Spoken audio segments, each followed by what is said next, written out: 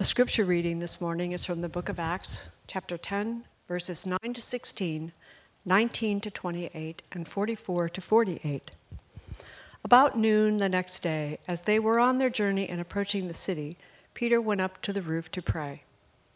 He became hungry and wanted something to eat, and while it was being prepared, he fell into a trance. He saw the heaven opened and something like a large sheet coming down, being lowered to the ground by its four corners. In it were all kinds of four-footed creatures and reptiles and birds of the air. Then he heard a voice saying, "Get up, Peter, kill and eat." But Peter said, "By no means, Lord, for I have never eaten anything that is profane or unclean." The voice said to him again, a second time, "What God has made clean, you must not call profane."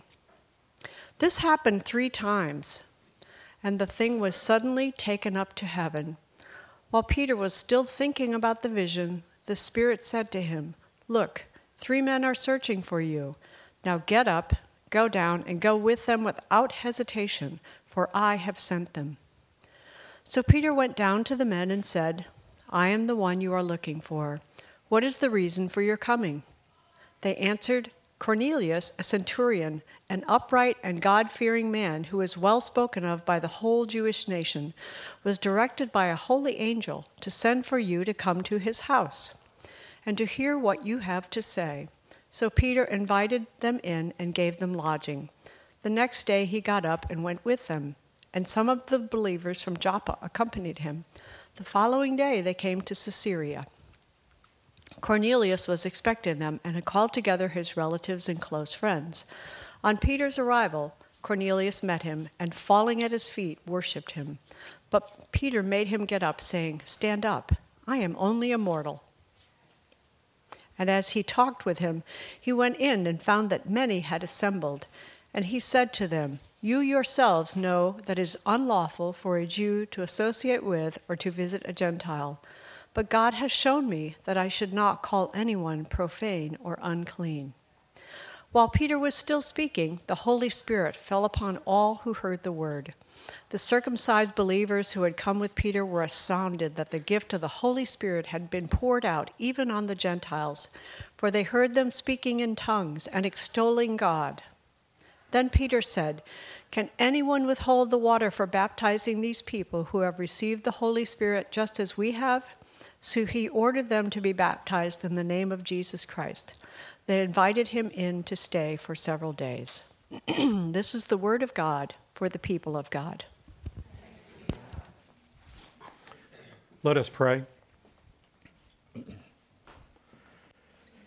Dear Lord, put us in the sandals of Peter and help us to imagine what it was like for him that day when he received that vision, that dream, that eventually led him to Cornelius. Help us to understand perhaps the struggle that may have occurred inside of his heart, but also that draw that you gave to him. Lord, give us your vision for us as well. Speak to us, Lord. Your servants are listening. Amen. You know, when God sent Peter to Joppa, where he had this dream, it must have been difficult for him. It must have been a very unusual experience for him, because you see, Peter grew up in Galilee, up in the northern part of what we know of today as the Holy Land. He was a fisherman around a lake, or on a lake, the Sea of Galilee. And we call it a sea, and it's a pretty big lake, but nonetheless, it's a freshwater lake. And, he probably fished in small boats with his friends. Coming to Joppa, Joppa is about 35 miles northwest of Jerusalem on the coast. At the time, it was the most important harbor in Judea, in the southern part of the kingdom. And, he had come from a small fishing village, Capernaum, And now he's in Joppa, this place that even today is one of the most ancient of active harbors in the entire world. Back then, it was a Roman city, but the people who really dominated this city of Joppa were the Phoenicians. They were the kind of the renowned seafarers of their day. And so it was a very cosmopolitan kind of place because a lot of merchants would come and go from that place. And so they probably spoke a lot of different languages, and a lot of money was, changing hands. It's from that port of Joppa that Jonah, in the rabbi's story of the prophet Jonah being sent to Nineveh, well, it's from that port that he got onto a ship to go in the opposite direction, to Tarshish. Joppa is also the place where the cedars of Lebanon came ashore and were eventually transported to Jerusalem and became part of Solomon's temple. So Joppa was an important place, and it was also a place that was probably very unusual for Peter. Peter was like a country bumpkin come to the city. And only 30 miles north was Caesarea, or perhaps more appropriate called Caesarea, because it was named after Caesar by King Herod the Great. And Caesarea was the administrative center of the Judean province of the Roman Empire. So it too was very much a Roman city, very different from the kind of place where Peter grew up, the Jewish village of Capernaum. Caesarea was built, as I said, by King Herod the Great. Well, I said it was named by King Herod the Great, but really he had a lot to do with its establishment. It too was a port city. And King Herod saw that Roman baths were built there, Roman temples to pagan gods, they were built in Caesarea. They built an arena there. Every 5 years, the city hosted Roman sporting events and gladiator games and theatrical performances in the arena. Again, very different for Peter to find himself in either of these cities, Joppa or Caesarea. Peter must have felt overwhelmed by, kind of a sensory overload of all the stuff that was coming at him. When he went up on that rooftop of his friend's home, the home of Simon the tanner, the scriptures tell us he was hungry, and he went up there to wait until a meal was prepared. But I wonder if part of his going up on the rooftop was to kind of, get away from all of the pagan, cosmopolitan culture that was surrounding him. I wonder if there was just a little bit. I got to get by myself. I've got to escape from all of this hubbub that's surrounding me. A Jewish fisherman surrounded by pagan influences everywhere he looked.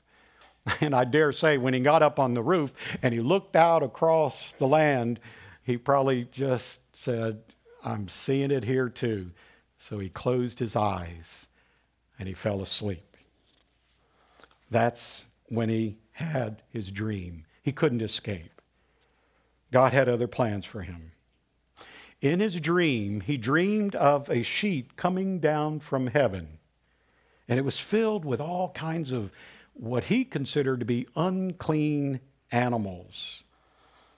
And then there was this voice in his dream coming from heaven, calling him by name. Get up, Peter, kill and eat.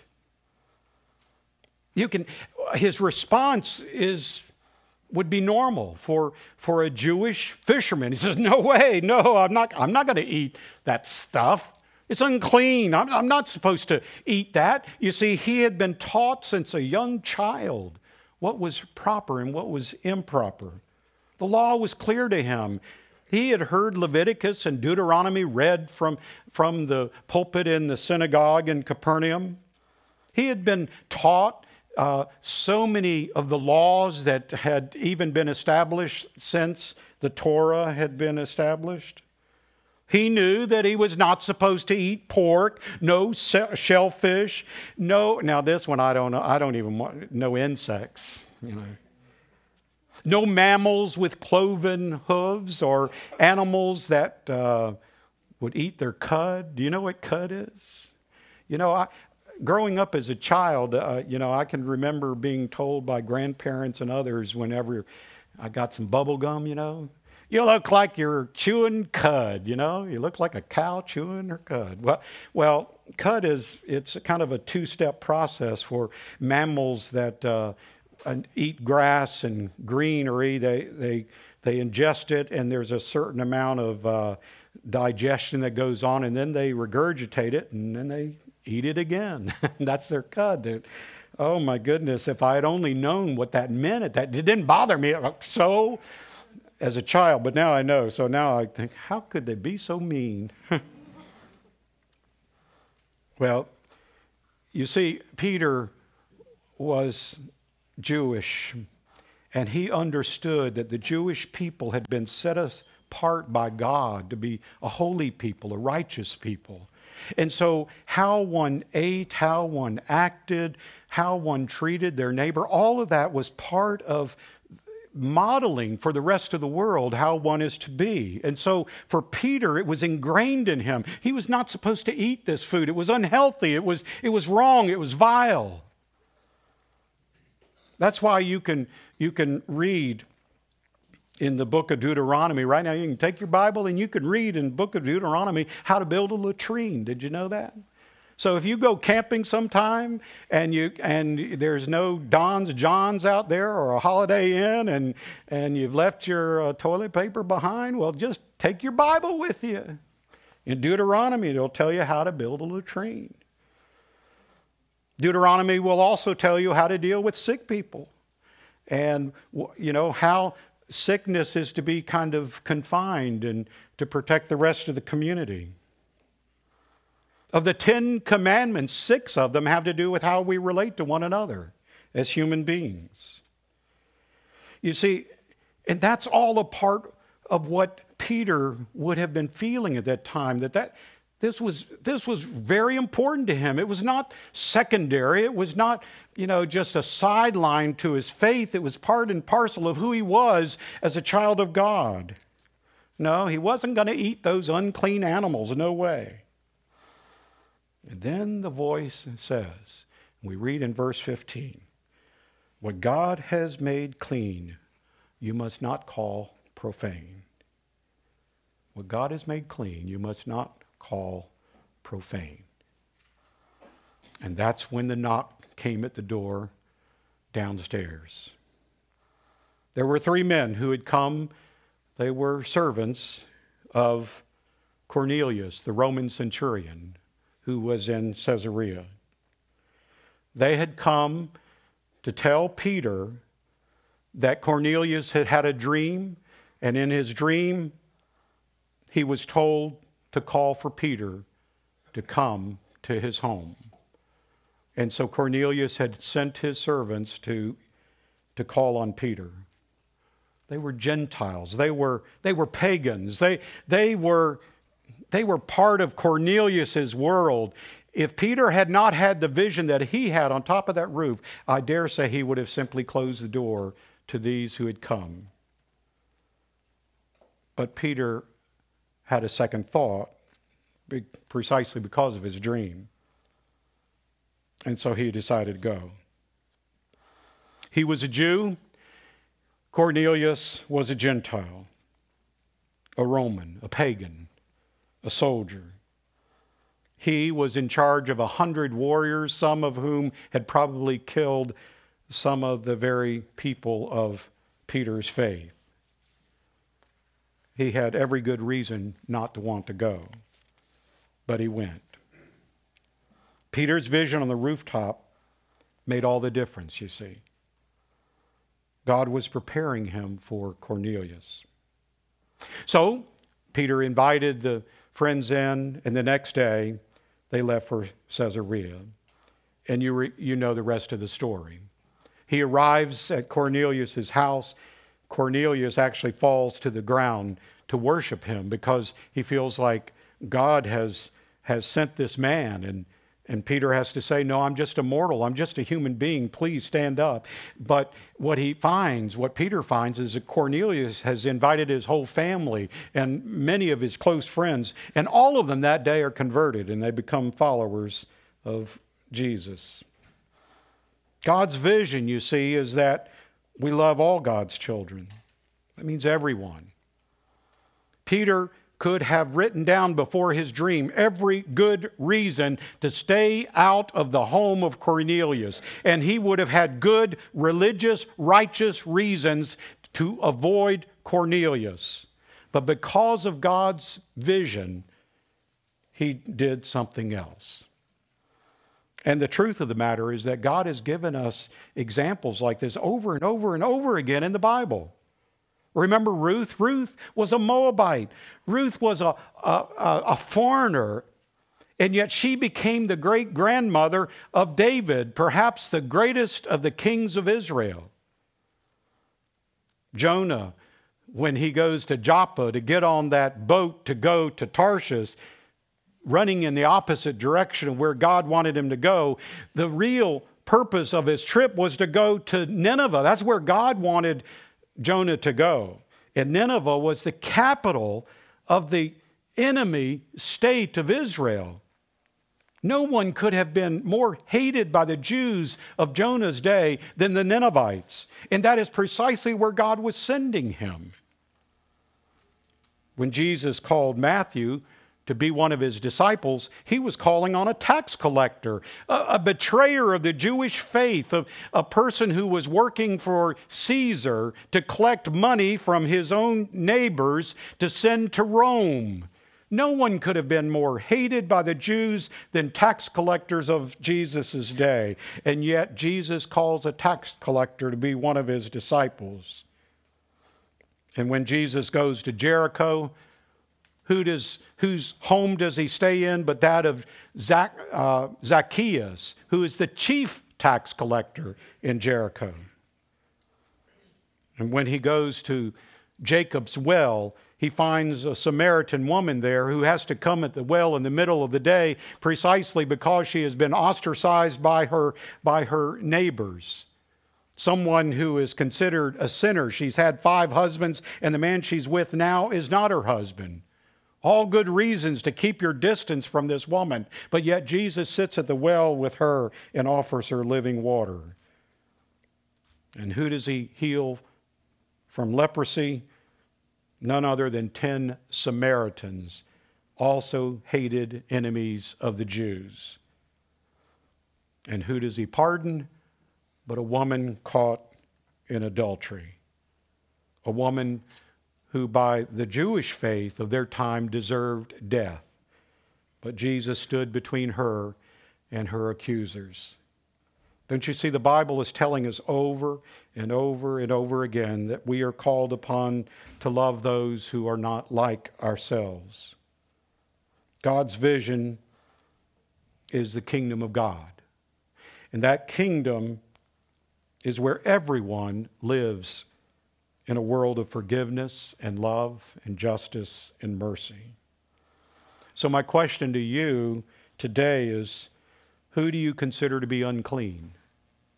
Who is your Cornelius? Can you put a face on your Cornelius? Can you put a name, or can you put a description on that person that you have every good reason, as Peter would have had, to consider to be something other than respectful? Is your Cornelius a Democrat or a Republican?